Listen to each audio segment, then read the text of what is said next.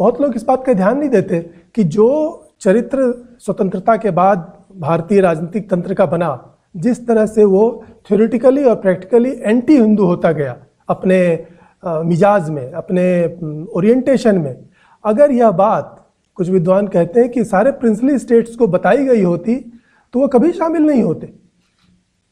हम लोग भूल जाते हैं कि ब्रिटिश भारत पूरे भारत के नक्शे का आधे से भी कम था। 562 प्रिंसली स्टेट्स थे जो ब्रिटिश नियंत्रण से बाहर थे। वो उनकी सुजरैनिटी में रहते थे ज़रूर, लेकिन उनका अपना शासन तंत्र था और वो लोग स्वेच्छा से भारतीय यूनियन में आकर के मिले। उन लोगों को यह कतई सपने में भी आशंका, यह उम्मीद नहीं थी कि यह ऐसा राजनीतिक तंत्र बनने जा रहा है जहां पर धर्म रक्षा नहीं होगी। यह धर्म रक्षा व्यक्ति का और समाज का अपना कार्य होगा और स्टेट ये कहेगा कि हम आपके लिए फिक्रमंद नहीं हैं। मतलब हिंदू धर्म या हिंदू समाज की हम चिंता, स्टेट की चिंता नहीं है, क्योंकि यह सेक्युलर स्टेट। लेकिन वही सेक्युलर स्टेट क्रिश्चियंस के लिए और मुस्लिम्स के लिए बिल्कुल प्रोटेक्शन के लिए वो सक्रिय होकर खड़ा होता है। यह एक तरह से धोखाधड़ी भी हुई इस संविधान के द्वारा।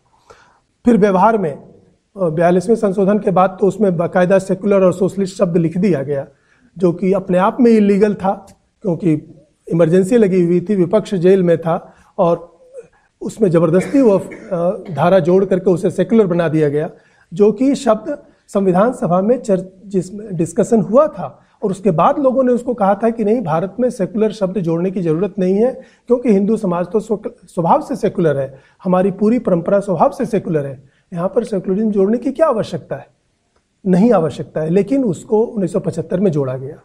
फिर उसके बाद व्यवहार में जिस तरह से सारी पार्टियों में माइनॉरिटीज़म आ गया, वोट बैंक की राजनीति होने लगी, इसने 1947 से अभी तक धीरे धीरे इसे और भी हिंदू विरोधी बनाया।